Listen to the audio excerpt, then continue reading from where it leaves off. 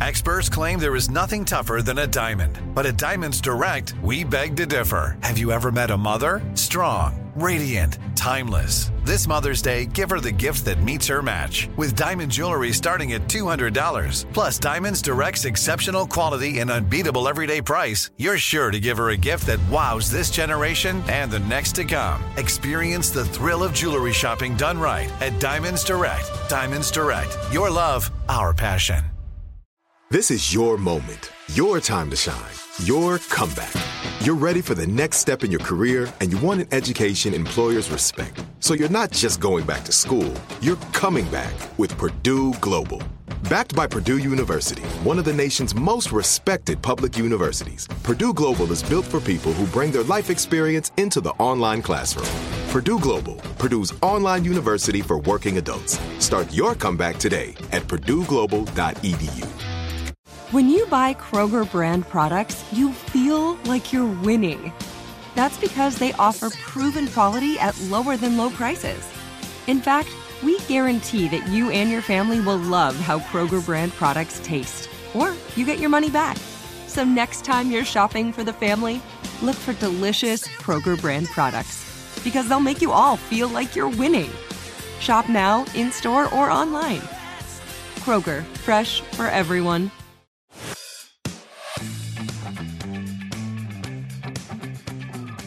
This is Rachel Goes Rogue.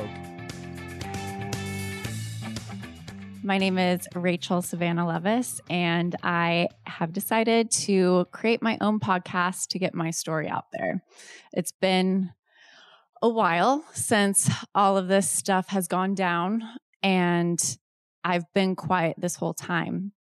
I know what I have to say is important, and it's been a scary decision deciding to do a podcast because I'm really opening that door up again for all of the scrutiny and judgment.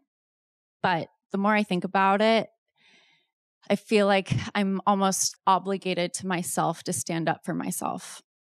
I would rather speak my truth and share my story and be ridiculed for it than just sit idly by and watch this whole season pan out and not get my story across. So that's why I'm doing this podcast. I'm here in a room with a bunch of awesome women. These are my iHeart family members who have really taken me in and shown me that it's okay to speak up and encouraging me to really step back into this spotlight.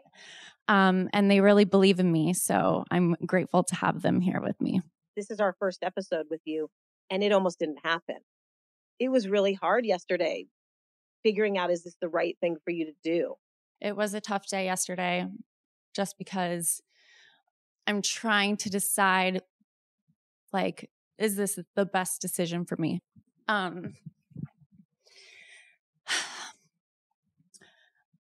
Going back to do season 10 of Vanderpump Rules was very difficult for me. And I've realized that I'm not necessarily cut out for reality TV. I don't know. Like, it just seems like there's a lot of strategy going on with reality TV, and things aren't always the way. Sorry, I'm nervous. That's okay. I'm very hesitant to come back to the entertainment industry. There's another world where I close the door on the entertainment industry completely and go live my life in nature and do my yoga and Pilates and really focus on my therapy and mental health. But I feel like there's also a world where I can speak my truth and I can get my story out there, and I can also be doing my therapy and Pilates and focusing on my mental health. And that's just where my priority lies right now. Yesterday, I almost pulled the plug on this whole operation just because I'm really scared. I'm really nervous.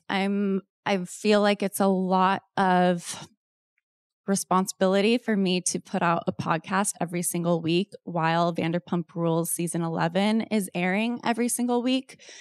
I have a plan with my therapist to process what we watched on Monday's episode for Tuesday, and then I have the remaining days to come up with what I'll be talking about on my podcast.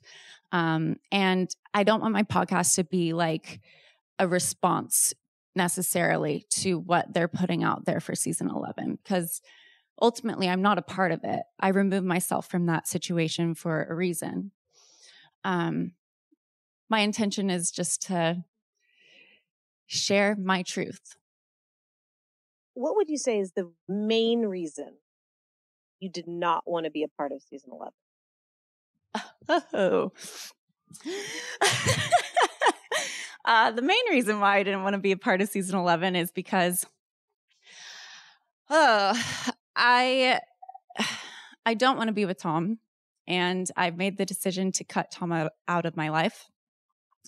Going back to film the show, it would force me to interact with him, first of all. And I know I'm on the outskirts with all the other cast, so I wouldn't get my story across.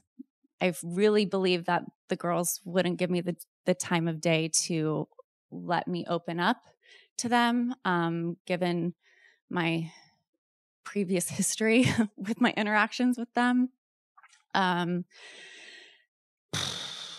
So because I would be on the outskirts with the cast, it would put me in the same boat as Tom.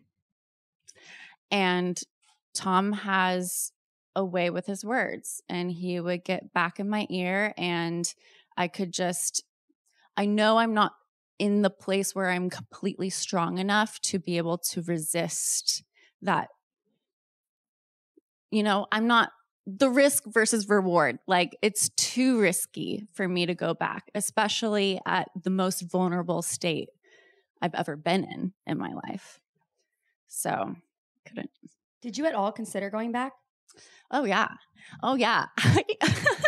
Well, okay. So going into treatment, right, I knew that Tom was not a healthy person for me. I had become the worst version of myself through the 7 months of, secrecy and deception and going along with these lies that ate me up. And, part of that is my fault. I chose to put myself in that situation, and it was a really bad choice. And I'm suffering the consequences now. But I was still in relation with Tom. We were talking on the phone almost every single day when I went in for treatment. And in those months that I was in there, I was debating whether or not to go back to do this show. And I really, I realized that my problem stemmed from these unhealthy relationships. And although I knew that Tom was bad for me and he had violated me and got me into this position, I was still talking to him and still making plans to see him after I got out of treatment. So I knew my main focus needed to be more on, like, why am I doing this? And why? Why do you think you're so sort of connected or entangled or addicted to him? It's a very heavy and loaded question. I think there's like multiple factors that play into that. I think I put him on a pedestal and looked up to him in a way, and he validated me in a way that I felt very adored and admired, and I felt valued as a person. But I realized that I have a pattern of putting these guys on a pedestal, and then my friendships suffer because I'm not spending as much time with my friends. It's all about this one person, and it kind of like takes over my life. So, and we can go into it more too, because We will. Does it make you feel bad about yourself at the same time as you're sort of on this high from those men in your life? it makes me feel like I have grown since then. Just going into a mental health facility for 3 months, I was very dedicated to my recovery. And I'm aware of these things now. Whereas before, it was more of like this subconscious decision making that I felt like I wasn't in control of my life. So I look back on that girl and I feel compassion for her, because she was just trying to live. And watching season 10 back, I got really emotional because I saw how much I was drinking and how much I was numbing my anxiety and numbing my pain. I went through a breakup with my ex-fiance, and we had a no contact policy, which was great, but we were working together and we were filming together. And he brought his new girlfriend, who he met 3 weeks after I ended our engagement, around and told me that she was the love of his life. And it really made me feel like what we had wasn't real. So I know I was grieving that relationship. And I knew I wasn't ready for another committed relationship. And maybe that's part of the reason why I had this attraction to Tom, because I knew he wasn't emotionally available 100% for me. So you kind of felt like you spiraled in a way after you met Allie and figured out that James was moving on so quickly, right? Yeah, that was the first of it. And the social situations I found myself in with the cast members encouraged me to drink even more. And I really needed a therapist in my life to help me like talk these things out. And instead I had Tom, and he was always there for me. And so, Was he? Well, not really. Yeah. What makes you think, sort of as you're describing it, that he was, and now looking back on it, what was really going on? Yeah, good question. It felt like he was always there for me because we would FaceTime literally all hours of the day, every single day. And he would come over to my apartment, and we would just like kick it on my balcony and vent about our filming experience. And we bonded over that unique situation of being on a reality TV show and the things that happen behind the scenes that aren't talked about and, viewers don't really know about, that he understood. And so I felt seen and I felt heard by him. I felt validated. And it just seemed like he was always ready to drop anything to come see me. Do you think it was genuine? I thought it was. And I think there's a part of him that it was a genuine, deep connection. I mean, only he can speak on that, really.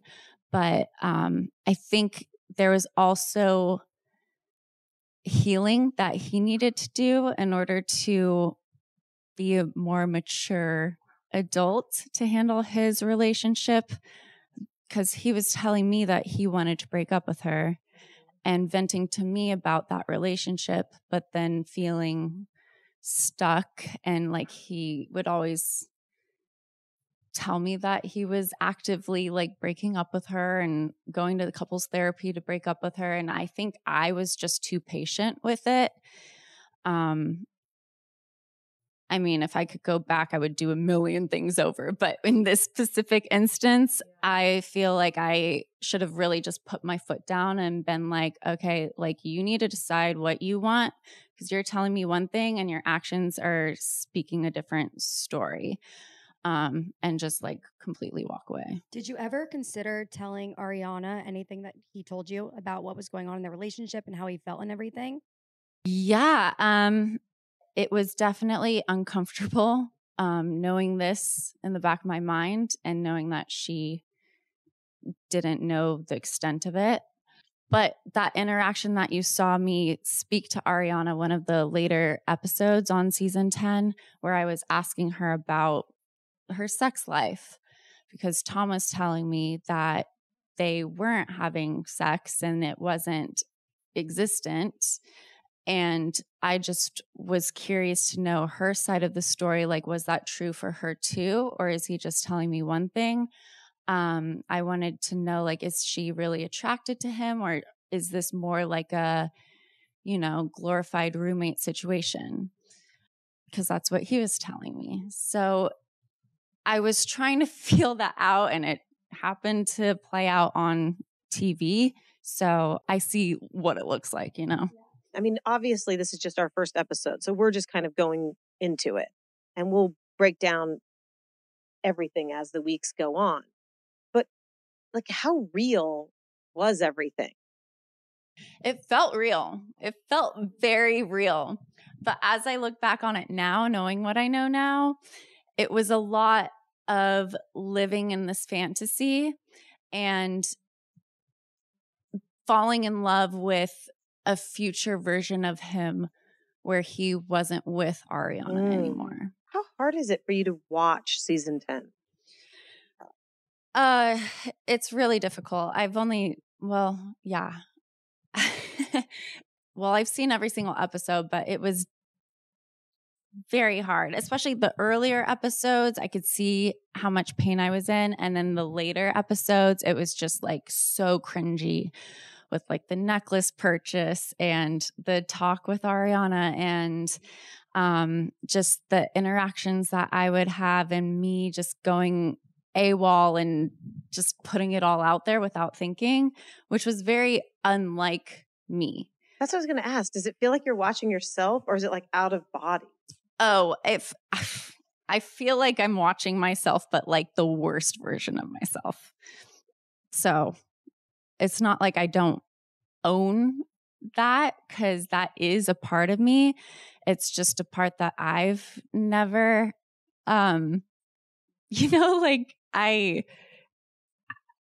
was new. It was a new experience.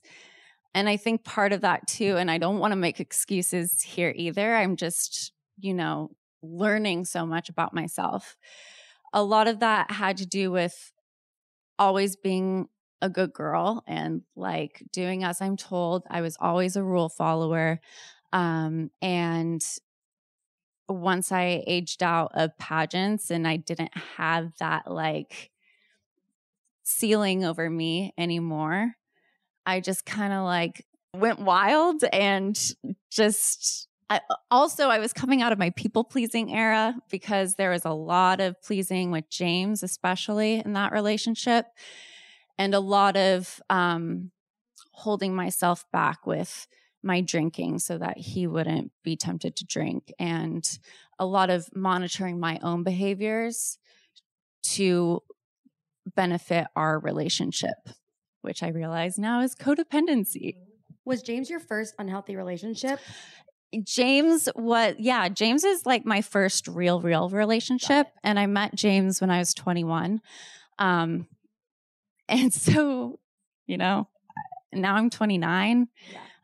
And all of those years have been on a reality TV show. So or in pageants before that. I think it's important to acknowledge that also played a part. Well, yeah, with the pageant life, the reason why I got into pageants was because I had such social anxiety, where I wanted to overcome my fears of public speaking. And that's also a big reason why I decided to ultimately do Vanderpump Rules, because I knew it would put me outside of my comfort zone. And it has. I mean, look at me now. I have my own podcast. I would have never have thought. Right. But yeah, I did. It was very constrained, monitored, just in my own mind, like my own expectations of what I thought I should be. And once I let that go, it was like, I don't give a F anymore. And I'm going to do what I want. And I'm not here to please other people. I'm here to please myself. So it was this selfish era, and it played out on camera. Would you say you've been like insecure your whole life, or like what have you thought of yourself? Yeah, I've been insecure my whole life. I've always been the tallest one in my class, and just awkward, lanky. Didn't really feel good in my own skin. At the age of like 6 or 7, I changed my name to Raquel because I ultimately like didn't want to be me in a way. Like I wanted to be something better almost. And so I had this perception of who I was, and from a very young age. And yeah. You're very guarded. Has anyone ever told you that? Like, just as producers on this show with you, it's hard to break through to you. Yeah. And I sort of wanted to know if you're aware of that, what that is. Yeah. And were you like that on the show, or are you back being like that again now because of everything that happened? That's, yeah. Unfortunately, because of everything that has happened, I feel like I have to have these walls up now, and it's hard for me to let people in. And it sucks because I was at that stage in my life before this scandal and before this experience with Tom and the show and everything. Then things got out of hand, and now I feel like because it has become such a talked about scandal, it's kind of put me back in that same position. Not the same position, because I'm definitely in a different place, but it's that same feeling of like, oh, I can't let people in. And I'm also like walking around thinking like, oh, does that person, do they recognize me, or do they have like, what do they think? Are they judging me right now? And those are things that I'm working on overcoming. What are as well. people saying? Because you've just started to sort of re-enter the world, right? Like, we've brought you out to a few things. You went to Jingle Ball with us. Yeah. What do people say to you? People who recognize me are usually happy to see me, and they would usually ask for a photo. And just there has been this really lovely woman that I met in Chicago, actually, and she was like, I just really condone what you're doing and like how you're speaking out on your mental health. And that's a really tough conversation to have. And she was like, I'm just sending you so much encouragement and love. And so it's been very positive, the interactions that I've had. Has anything happened negative? I'll bring up one, but we'll get to that. What, the David Portnoy? Yeah, we're definitely getting into that. What's going on with that? Let's talk about it. Like, you don't know him, correct? No, I didn't know how to pronounce his last name until. You've never DM'd or anything? No. I've heard of Barstool Sports, but I've never heard of Dave Portnoy, and it's just kind of wild how that story came out on Explain Thanksgiving. to everyone what happened. Okay, so I was in Chicago visiting my friends. These are friends that I met at my treatment center, so my recovery friends. And I guess I was spotted at a coffee shop, and I took a few photos with a few people. And of course, people were speculating and people were saying, oh, well, David Portnoy was in Chicago the same weekend that Raquel was there, or Rachel. And it was Halloween weekend, you guys. Like, you're thinking way too much into it. But of course, like, the only rational thing is that David Portnoy and I are dating, and that's why he and his girlfriend broke up. Yeah, and I want to read what he said because I'm Okay. curious how this makes you feel. He said, I can confirm I've never met that trash bag in my life, and it's wildly insulting to even be mentioned in the same sentence as her. You know, I've learned a lot about projection, and I think he doesn't know me at all.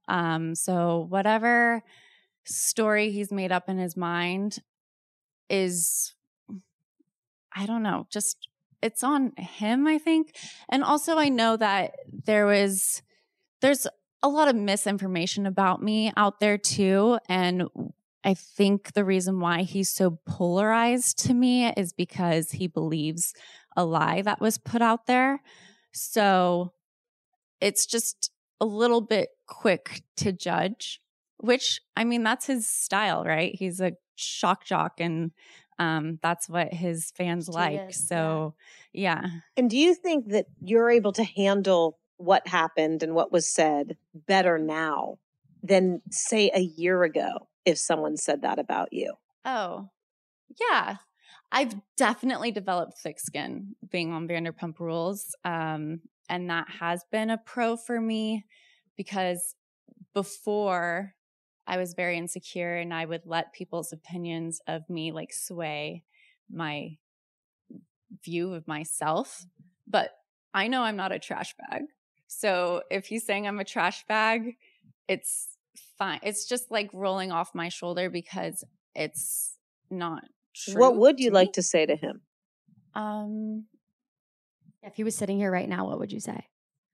I don't know. I'm such an avoidant person. I'm like, I don't know. I wouldn't want to be in the same room as him, honestly. Yeah. Fair. Oh, I have something to say. I'm hesitant to say this too because I don't want to start any beef.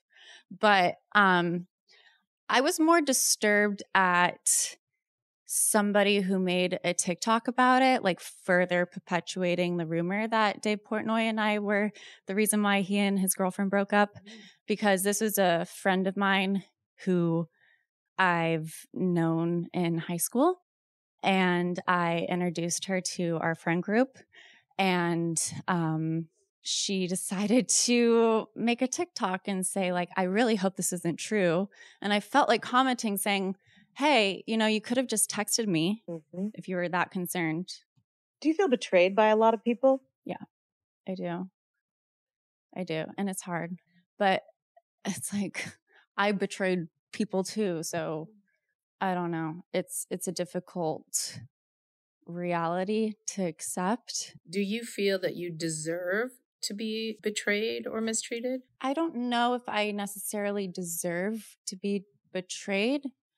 I have really gained a huge appreciation for the friends who have stuck by me through this tough time and haven't spoken publicly, voicing their opinions, and sharing personal stories. Yeah, it's like at least my eyes are open to who my true friends are, because going forward, like, this is my whole motto, to like attract positive people into my life, to create real strong friendships that have true intimacy and develop those. So if anything, looking on the bright side, it's narrowed down my group of people. Yeah, I'm assuming you're not friends with the TikTok creator. No, I unfollowed her recently. And who do you talk to? Do you talk to anyone from the Vanderpump, former or current cast members? It's really difficult for me to. There are a few people that I do speak to occasionally and that have expressed that they miss me so much, and they haven't spoken out publicly, like bashing me or anything. But I have these walls up, and I know that Vanderpump Rules, I mean, the scandal got so out of hand that it became so sensationalized and the ratings were so high. So I know that they were digging for any information that they could get from any of the cast members. So I protected myself and had to take a step back, and I've expressed that to these friends. And I've made it clear that like once you're out of that world, then, you know, we can have these intimate conversations again. We're just a couple weeks from the premiere of season 11. How do you feel about that? I know it's going to be a lot for me emotionally, but ultimately I feel like, no, I know that I made the right decision by leaving. So whatever shit show goes on the TV is going to be entertaining, I guess. I suspect that people, I don't know. The thing is, there always has to be drama and there always has to be a villain. And because I took myself out of that equation, it will be interesting to see who they choose as the villain this year. Did you ever think about not watching at all? Yeah, I did. Yeah. I think in my treatment facility, when I finally decided I'm not going back to do the show, or ultimately I was being swayed in that direction, we were going over my triggers, and basically you want to avoid the things that trigger you, and then you want to focus on the things that bring you joy. And watching an episode of Vanderpump Rules would be a trigger for me. Yeah. But I feel like I'm still in it. Like I'm not on the show anymore, but I'm still in the midst of this chaos, this drama. And now that I'm doing a podcast, I guess I'm really putting myself on it. We have to watch it. But maybe do you think there's any chance that watching it will make you feel good about the decision to leave? I think so. I suspect so. I'm also curious. I mean, if I were in your shoes, I feel like one thing that would be really hard for me is to see my dog on this season. Like, how do you feel about that? That's really hard. And this is one of the reasons why I wanted to do a podcast to talk about these things like the Graham situation. Do you want to take a minute and sort of talk about the dog? Oh, God, this is a long story. So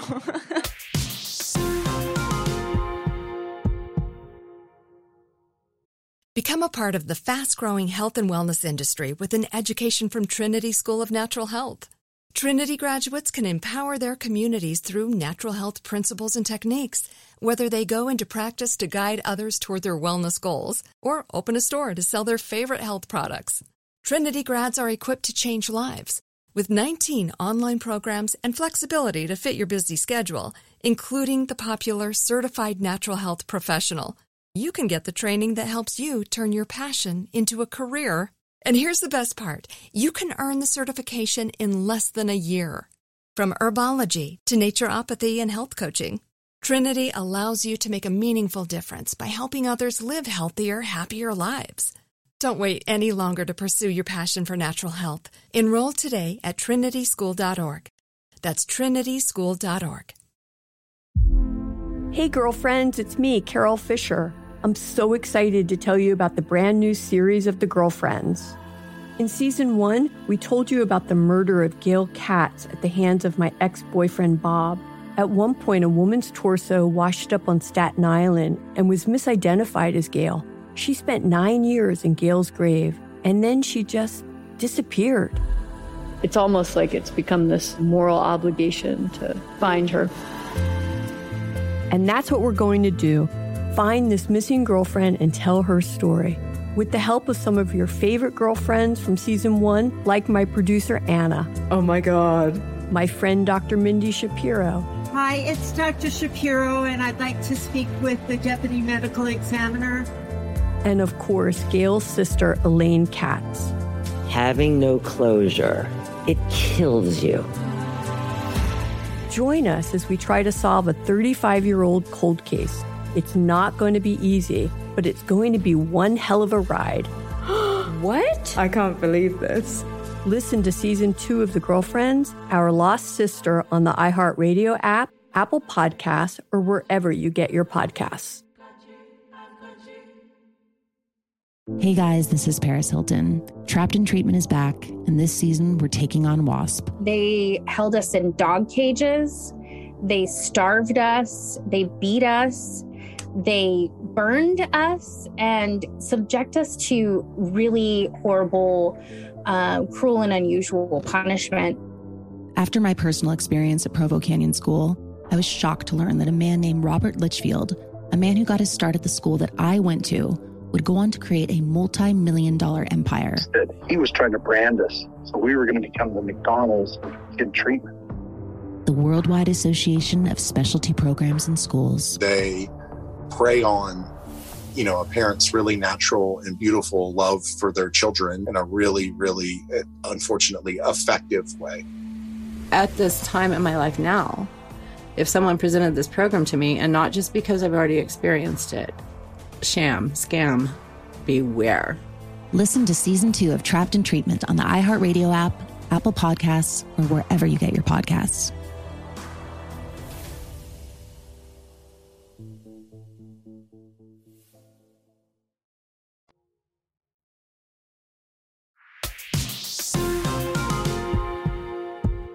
Graham, my mini golden doodle, was gifted to me by my parents for a graduation gift. And the same day I got him was the same day James and I got our own apartment in LA. And so we raised him together. Graham. Graham is a big personality. He's got a big dog energy and a little dog body. And he's feisty and he's fun. He's sporty. But there's also a side of him where he gets possessive of his objects, like bones or balls or anything that he shouldn't be having, and he'll switch into an attack mode. And it also doesn't help the situation. And I'm hesitant to say even this because I don't want to put anything out there that's gonna, I don't know. My intentions aren't to bring somebody down, but I feel like it's an important piece in this puzzle. The truth of the matter is, James was not a good dog owner in the way that James would taunt Graham and he would just antagonize him. He would kick Graham off of the couch when he was sleeping and not expecting it. So that would shock him. He would encourage Graham to bite his hands, and it really reinforced that biting behavior with Graham. And the moments where he did drink too much and he was unhinged and yelling, Graham would hide under the couch. So, and dogs pick up on that kind of energy. So I'm sure that played a part in his behavior. And I would do my best to stop James from tormenting Graham, but I felt myself nagging him. And my mom used to nag when I grew up, and I don't want to be like my mom. So I would like nag and nag, and then I would stop, but I would express to him that this is really bothering me. But I put him in training. We did agility together, and I had him in special socialization training after James and I broke up. But Graham has bitten a few people, and my parents were taking care of Graham for me while I was at the Meadows. So one day I got a phone call from my mom, and she was in a panic on the phone. She said that she's on her way to the emergency room because Graham bit her, and she has a gash on her finger where the doctor said he couldn't even stitch it up. It was just like a chunk of flesh missing. And he recommended that we put the dog down. And I didn't want that. I was already inquiring about different foster families to watch over Graham, but the ones that did take him in said it wasn't a good fit. So I had the really difficult decision to either leave the Meadows and take care of my dog, or stay and extend my stay because I knew I had more work that needed to be done. because I was still talking to Tom every single day. So my family found a breed-specific golden doodle rescue in Southern California, and my dad drove him over there. And my mom had the trainer's phone number, and they promised to keep the rescue adoption situation under wraps because I was a public figure. My mom made it very clear. She didn't say who I was, but she said that I've been in the media lately and we would like to keep this confidential. So they promised to do that. And so I guess they had Graham adopted out to a new owner. The owner returned Graham in 3 days because he bit him. And then they needed more money for a new trainer because the trainer that was working with him didn't want to work with him anymore. And so they scanned his microchip, saw that it was me registered with the dog, and they decided to contact Vanderpump Dogs. And so Lisa Vanderpump was notified that this golden doodle rescue had graham cracker. And she was like, I think they were asking for a donation, but she was like, oh, I'll adopt graham cracker, you know? And so, so she adopts him and then, you know, doesn't tell me or anybody, keeps it a secret because we all know like her first priority is the storyline. And how'd you find out? Okay, so I found out. So I was 1 week after my 90-day stay at this facility, I was out. Basically, we were trying to come to an agreement in negotiations to get me back to do Vanderpump Rules. They were really trying to get me to sign to do Vanderpump Rules before the cast trip to Lake Tahoe, because that's when they wanted me to re-enter. Ultimately, I said, whichever way you put it, I physically can't go back because it wouldn't be good for me.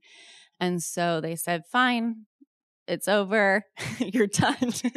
And then the next week, my mom and I are sitting on the bed and we're looking at Instagram, and it was a fan that posted, Graham, is that you in Lake Tahoe?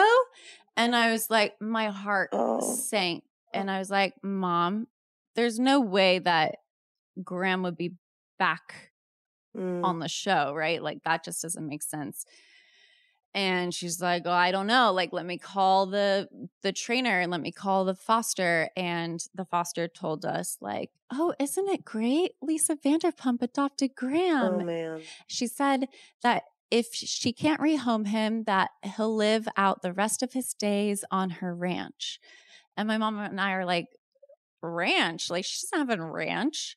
So Graham's back on the show and you don't have Graham, but they have Graham and they're filming with Graham, which I know sounds crazy. We're talking about Graham, but I surrendered all rights to Graham when I gave him to the rescue to be rehomed with a good family who's experienced with dogs who have aggressive behavior.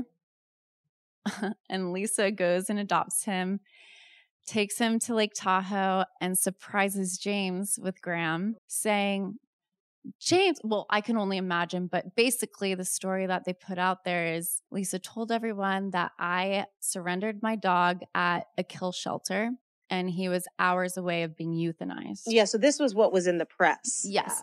So I know that that's the story. That's the storyline that they're going to push for season 11 when Graham comes into the picture. Oh, wow.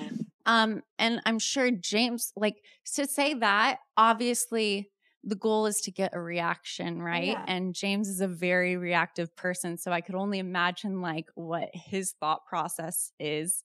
And then it's like to drop this dog on you and not even like console your girlfriend to see like what's, you know, like it was very like spur of the moment. And to think about, I was only a week out of my treatment and their whole plan was to get me to Tahoe so that they could drop this bomb on me. Crazy. I told Lisa, You spoke to her? Yeah. I texted her saying, I don't support Graham being with James. He needs to be with an owner who knows how to work with troubled dogs. And I won't go into the specifics of why I don't think James is a worthy dog owner, but this is, like I would not live with myself if I didn't express these concerns and something were to happen. And so she called me and I expressed my thoughts, but her concerns more lied with me coming back to do the show. And she said, well, darling, why don't you just come to Villa Rosa and bring me some flowers and explain why you left Sir so abruptly without notice and apologize. And then you can explain your side of the story. And it was like, wait, what? And almost, it almost got me because I was like, well, I do want to explain my side of the story. Like, this is an important thing. Like, this is my child that's being drawn into this mix. And I feel like they were almost using him as bait. Perhaps. I don't know. But it definitely has been a thought that has crossed my mind, trying to get me to come back and explain myself. But I realized that if I were to explain the real story, they wouldn't air it. Right. I mean, look, we're just 1 hour into this podcast and we've barely touched all of it. Yeah. And so I don't know that it would have been possible to convey it on an edited television show where you had 3 minutes in a scene. That's very true. And that's a good point of view from a producer standpoint, which I think is accurate. But then as a storyline standpoint, I know that James is now the number one guy in the group by process of elimination. Yeah. So explain that to a layman like myself. Explain what that means. So there's a famous line that Jax Taylor said a while back on Vanderpump Rules saying that he's the number one guy in the group. And so since Jax didn't come back for the remainder of the seasons, it was like, now who's the number one guy in the group? And a lot of people were saying it was Tom Sandoval. And now that Tom Sandoval isn't the number one guy in the group, now it's between Schwartz and James Kennedy. And so by process of elimination, James Kennedy is the number one guy in the group. Interesting. So speaking of Tom Sandoval, we wanted to play for you, again, with your permission, some things that Tom recently said. Yeah, let's hear it. Do you miss her? Yes, of course I do. We were best friends. So you have no relationship whatsoever, no communication? And it's heartbreaking. It's heartbreaking to go through. So you were in it? Yes. Yeah. See, that's the part I didn't. I believe she was just the Yeah. excuse. I thought she was the excuse. This is to not get just out some hot girl. Like, come on, I was a model for like 15 years. Like, it's deeper than that. It's more than that. The arrogance of it all. I was a model. I was a model for 14 years. What is he talking about? What is he talking about? Honestly, I kind of zoned that one out because I've listened to this podcast interview maybe like 5 times now. I sent it to my therapist when I heard just a little snippet on Instagram. Someone was promoting and I heard what he was saying just in that snippet. I was like, oh, I feel sick. And like funny sick or actually sick? No, sick? like sick. Oh, man. And then I've never had this physical reaction before, but I felt like I was going to throw up, like, because his voice repulsed me. And I'm like, okay, this is a good sign. Like, wow. So hearing him say that he missed you, it doesn't bring up any feelings at all. No, because, well, it's a complicated question because there is that part of me that like wants to believe in that fantasy. Yep. And I miss that. Yeah.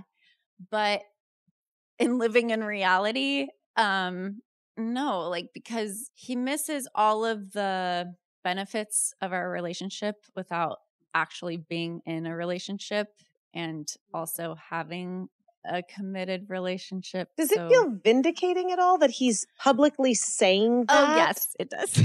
No, and I know that he was kind of like playing the offensive because I'm coming out with my own podcast and he's afraid of what I'm going to say. Oh, yes. So I know that he's like really trying to milk the victim role to make himself look better, I think. But in reality, I think it's making him look worse. I mean, I've been reading. Normally, I'm staying away from all of this stuff. Yeah, I'm surprised you're listening and reading about all this. But this one got me. Yeah, I bet. And why did this stand out? I'm just curious compared to all the other stuff he said and done about you. This one stood out because it seemed like he really did flip on me and he really threw me under the bus and he was okay with it. And it seemed like he was doing a lot of victim blaming and not taking accountability and owning it and maybe standing up for me a little bit. Like if he really did love me and care about me the way that you say you did, I think he would probably not say something like that. Well, I also want to say he said that you made the first move. Is that true? We can get into it. It's not. I got nothing but time.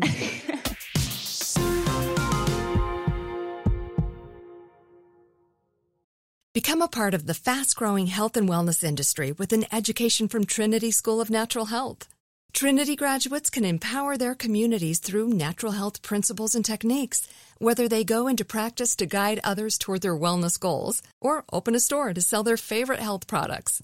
Trinity grads are equipped to change lives with 19 online programs and flexibility to fit your busy schedule, including the popular Certified Natural Health Professional. You can get the training that helps you turn your passion into a career. And here's the best part. You can earn the certification in less than a year. From herbology to naturopathy and health coaching, Trinity allows you to make a meaningful difference by helping others live healthier, happier lives.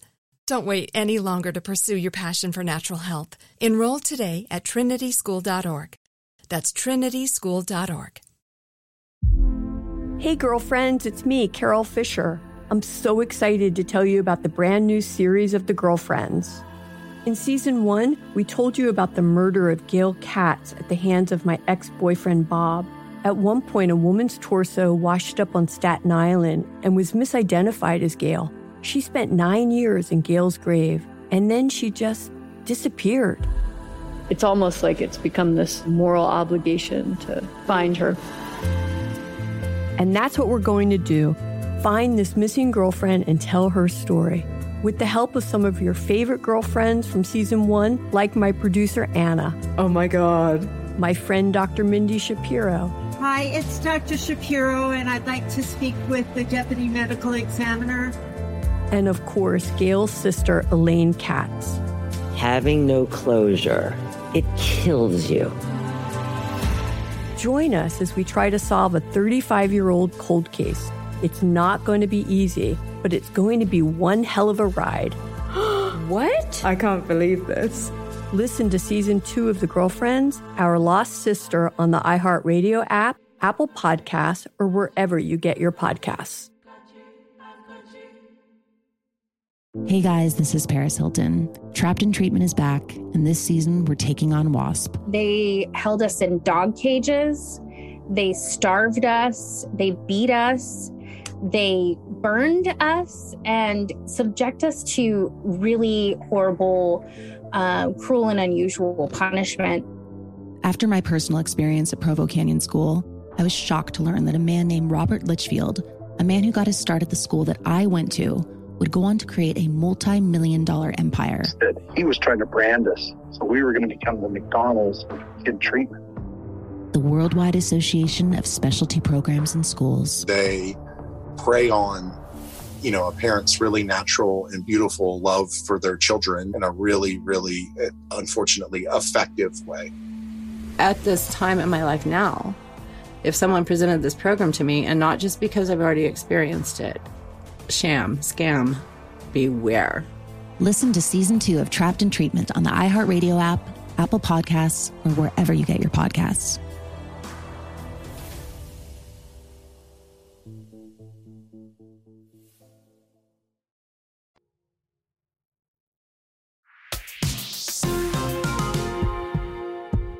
I could tell you the story. We're happy to hear it. And then you can decide who made the first move, because I'm not accusing anyone. I think it's like a day or two after guys' night, which was a day or two after this girls' trip to Vegas. But this was all on the show. This is all on the show. Yeah. This is like episode 3 or 4, something like that. Okay. I don't know. So basically, I'm filming a scene at SUR with Lisa, and I'm telling her how I'm standing up for myself and I'm not allowing these girls to pick on me anymore, and I'm not going to let them bully me, and I'm coming into my own. He knew that I was at SUR filming, and so he came by SUR and he got me a drink at the bar, like my special drink that I like with the strawberries and whatever. And we were like, okay, cool. Like, let's go to Beaches with the group afterwards, which is around the corner from SUR in West Hollywood. And before we left SUR, we had a little conversation on the patio, just the two of us. And were you best friends at that point? At this point, good no. friends? Are you sexually attracted? We were, well... Then though, because sometimes people can grow on you. Yeah. I think then I was starting to feel a certain way. Got it. Mm-hmm. And the tension he would give me and just like the, it just felt, we may be good digging into love bombing later, but we shall. Yeah. Okay. Cue the love bombing. And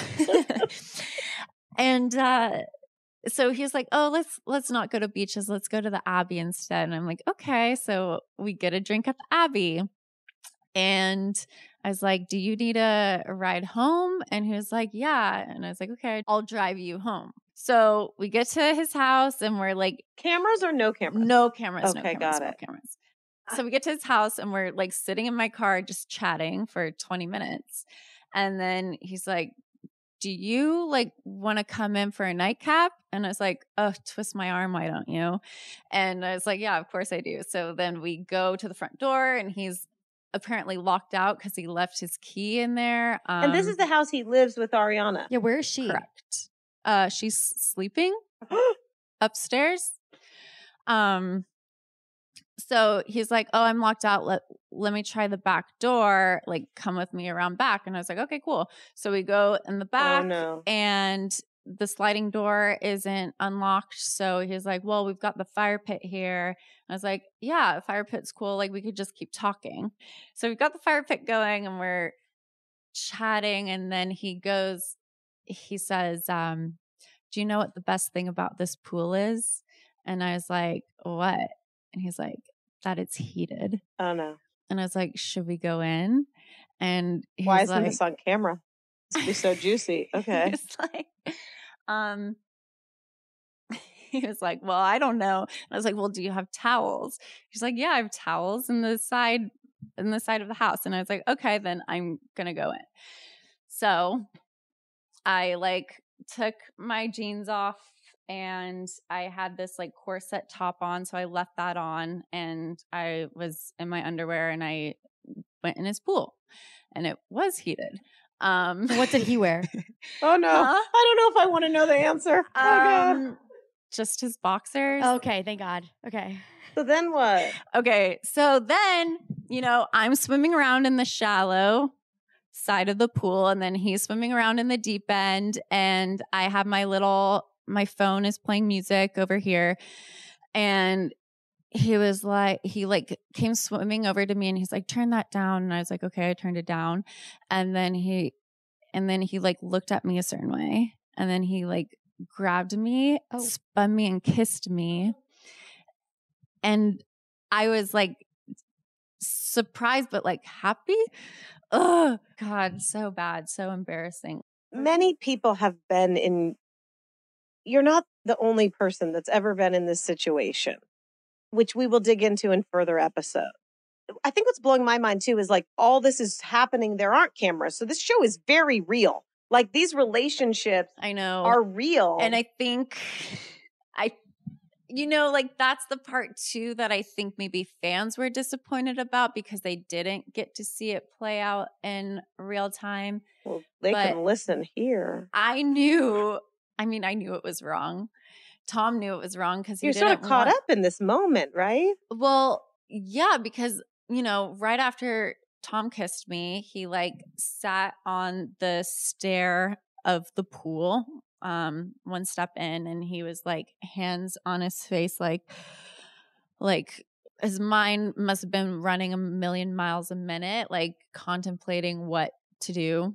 And I was like, like I should go. Oh, wow. So I got my towel, I dried off, I got my pants on, and he was like, no, don't go, just sit down. So we moved to like the fire pit, the couch by the fire pit. And he was like, hang on, like I just need to think for a second. Like I just don't know what to do right now, because I like really like you, but oh my goodness. And I was like, okay.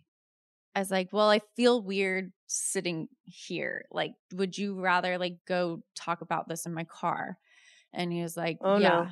So we go to my car. Well, what happened in there? Did you hook up? Yeah, we did. And everything? It was very bad. Like, why is he saying this? I think he's just trying to spin the narrative. Got it. Even as just sort of a innocent bystander here, it's blurry. Like they both do what they did. It seemed like nobody's right, nobody's wrong in who made the first move. Right. Does it even matter It doesn't who matter. made the first move? It's like, who cares? Because it was like, I feel like I'm in this like romantic, like I feel swept off my feet. I feel so infatuated and like loved. And then it's like, oh no, like, I'm now hanging out with Ariana and a group of people, and I just feel with like, cameras. With cameras. You add cameras to it. It's and then, like I'm drinking more because I'm feeling uncomfortable. And it got to a point where my friends were like, my friend pulled me aside one night at Shorts and Sandy's because we were all there and I was drinking a lot. And he was like, what's going on, Raquel? Like, what is going on? And I was like, I don't know if I can tell you. I don't think I should tell you. And he's who said like, that? Me. Who were you talking to? Oh, my friend. Okay, got it. He was like, what's been going on? Because we haven't been hanging out like we normally would. And I would come up with like these excuses as to where I was and what I was doing. Like I'm, getting my teaching credentials for Pilates. Like I'm looking into it, like it wasn't even like a real thing. And he's like, I just feel like you're not okay. And I was like, I'm not okay. And he's like, I want you to tell me. And I was like, I want to tell you too, but I'm really drunk right now and I can't tell you right now, but like let's talk tomorrow. And so I went home, slept, and he called me in the morning and he was like, okay, so what's going on? And I was like, oh man, I was hoping you wouldn't remember. And he was like, no, just tell me it's fine. And I was like, okay. Tom and I have been seeing each other and this has been going on for a few months. And like, I really love him. Like I have these strong feelings for him. And he was like, Raquel, this is not good. Like, what about Ariana? And I was like, I know, like, I know, like, this is why I'm like drinking and like not well. And he was like, I don't condone this behavior at all. Like, I don't stand by this, but I want to be a friend for you, but I don't agree with this. And I think you need to end things. And I was like, you're probably right. I was like, okay, noted. Thank you for listening and not being judgmental and being there for me. And so, I knew I needed to end it and I would try to end it. Yeah. But then he would always find a way to get back in my life. I guess it gives us a lot to talk about. How do you feel? My mouth is dry. No, I feel good. It feels good to tell these stories because these are the stories that I've been telling my family and my close friends. And it's like, this is my crazy life. Like, this is what I got myself into. And I know there's like a part where the producers weren't happy with me because it's a reality TV show, right? Like it should be reality. But like, it was our secret. Oh, I see. Oh, they wanted all this. Yeah, they wanted it to all be on camera. Of course. Right.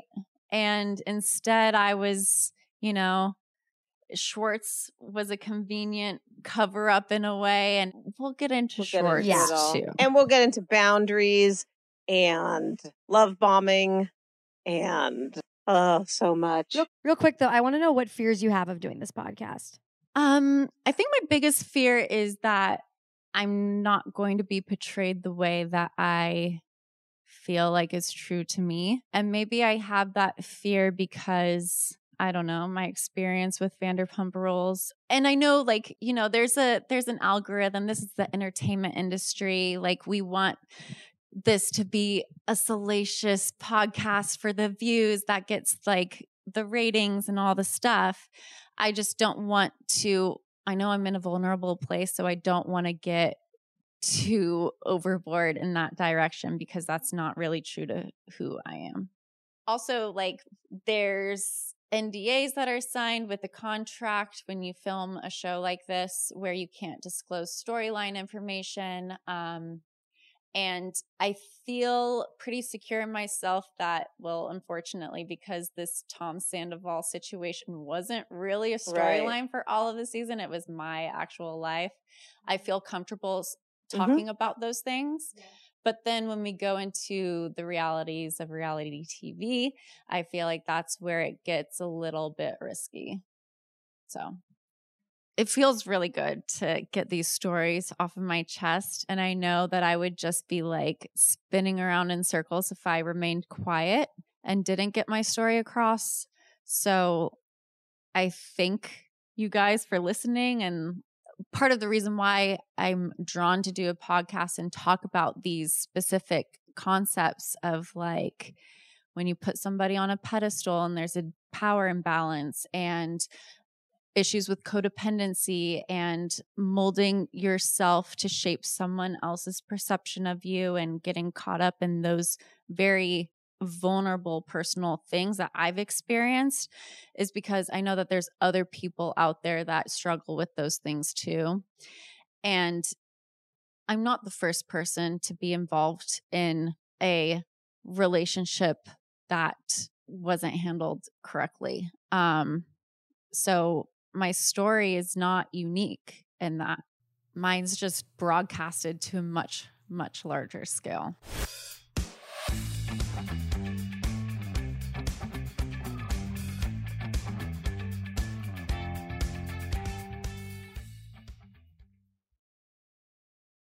Become a part of the fast-growing health and wellness industry with an education from Trinity School of Natural Health. Trinity graduates can empower their communities through natural health principles and techniques, whether they go into practice to guide others toward their wellness goals or open a store to sell their favorite health products. Trinity grads are equipped to change lives with 19 online programs and flexibility to fit your busy schedule, including the popular Certified Natural Health Professional. You can get the training that helps you turn your passion into a career. And here's the best part. You can earn the certification in less than a year. From herbology to naturopathy and health coaching, Trinity allows you to make a meaningful difference by helping others live healthier, happier lives. Don't wait any longer to pursue your passion for natural health. Enroll today at trinityschool.org. That's trinityschool.org. Hey girlfriends, it's me, Carol Fisher, back with another season of the global #1 podcast, The Girlfriends. Last time, we investigated the murder of Gail Katz. This time, we're uncovering the identity of the woman who was buried in Gail's grave for a decade before she disappeared. Join me and the rest of the club as we tell her story. Listen to Season 2 of The Girlfriends, Our Lost Sister on the iHeartRadio app, Apple Podcasts, or wherever you get your podcasts. Danielle Moody here, host of the Woke AF Daily podcast. We've been with iHeart for a year, and what a year it has been. As we head deeper into 2024 and yet another life-changing election cycle, Woke AF Daily is here to keep you sane and woke. Make Woke AF Daily your podcast destination for 2024 election news and analysis. Listen to Woke AF Daily Season 5 on the iHeartRadio app, Apple Podcasts, or wherever you get your podcasts.